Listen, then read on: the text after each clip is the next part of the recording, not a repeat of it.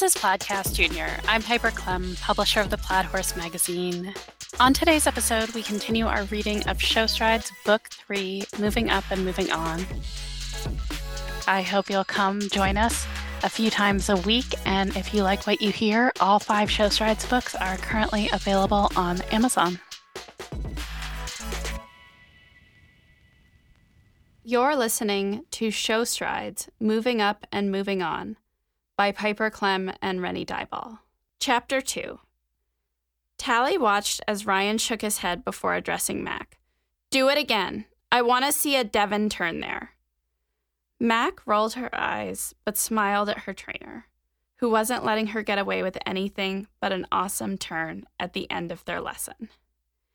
You got a great ribbon at one of the biggest horse shows in the country. It's all going to be different from here on out, Mac. I'm holding you to a higher standard now. Ryan winked when he said that last bit, but that didn't mean he wasn't serious. Tally knew a lot of Ryan's little quirks now. A wink just meant he wasn't mad at you. You still needed to ride well and deliver. Tally and Goose were done with their lesson for the day, having practiced several rollback turns themselves. Goose was still considerably less experienced than Mac's pony, Joey. So Ryan tended to end Goose's lessons on a positive note, not necessarily waiting for a perfect one. Drilling the same thing over and over on green ponies wasn't a productive training technique. As Joey cantered past Goose on his way to the vertical, Tally noticed that his chestnut coat was a full shade darker with perspiration. Look early, Mac. If you've already landed when you turn your head, it's too late. Mac, short for Mackenzie, like Tally was short for Natalia, one of the many things the girls discovered they had in common, turned her head a moment before Joey took off at the first fence. Then she shaped a beautiful tight turn to the oxer. Walk before the gate, Ryan called out to them. Just a couple of strides out from the second jump, Mac slowed Joey to a walk right in front of the gate. Tally recognized this as the way riders finish their handy courses at shows.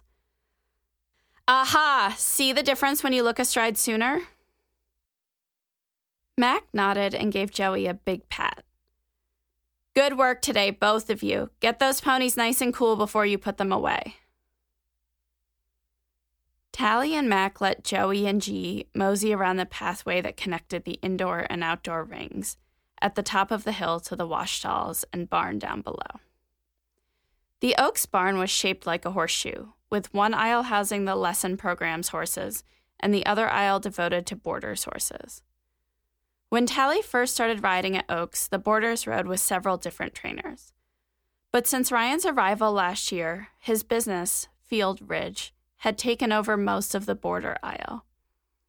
Oaks was happy to have him as their resident A-Circuit hunter-jumper trainer, and most of the border stalls were now occupied by Field Ridge horses and ponies.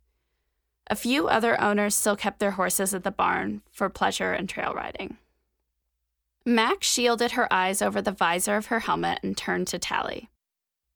I feel like the sun is cooking these poor ponies. You want to walk a couple laps inside? Tally agreed, and the pair walked into the smaller indoor ring between the 2 barn aisles.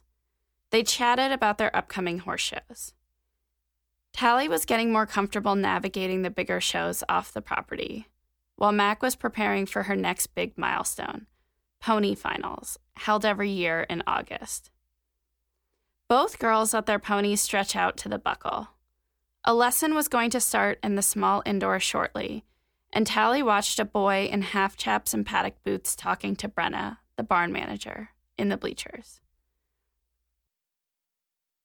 Mac nodded her head toward him and gave Tally a quizzical look. They had reached the level of friendship where words became optional in certain conversations. I think he goes to my school, Tally said, before swinging her leg over the saddle and hopping off of G. Mac dismounted too. I like when boys ride, Mac said cheerfully. We have more than enough girls in this sport. Hey guys, go ahead and start trotting around, an instructor said from the middle of the ring. Tally and Mac turned and led the ponies out for a bath at the wash stalls.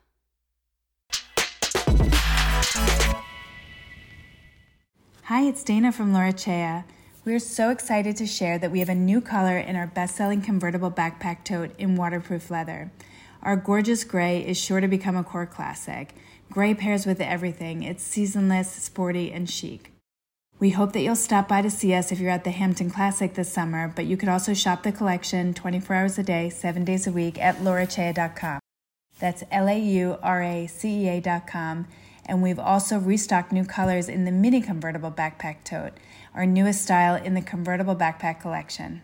Carlton and Tracy Brooks share their decades of knowledge, experience, and winning ways in their first book, With Purpose, The Balmoral Standard. Carlton is a widely respected horseman, a large R judge since 1985, and member of the National Showhunter Hall of Fame. And Tracy has spent more than 30 years developing horses and riders, guiding them to victory at the biggest shows in the country. With Purpose is divided into 3 sections: on horsemanship, on training, and on the industry. In each section, you will uncover a wealth of information gleaning from Carlton and Tracy's careers. With CB and Tracy's signature wit and warmth, With Purpose provides a foundational equestrian education from the ground up. You can find With Purpose at theplaidhorse.com/books or on Amazon, Audible, and Kindle. Search With Purpose, The Balmoral Standard. To learn more about anything we've discussed on today's show, visit theplaidhorse.com. You can find show notes at theplaidhorse.com/listen. Follow The Plaid Horse on all the social medias. You can subscribe to the print edition of The Plaid Horse magazine at theplaidhorse.com/subscribe. Please rate and review the Plaidcast anywhere you listen to it. And if you enjoy this episode, please share it with your friends. I will see you at the ring.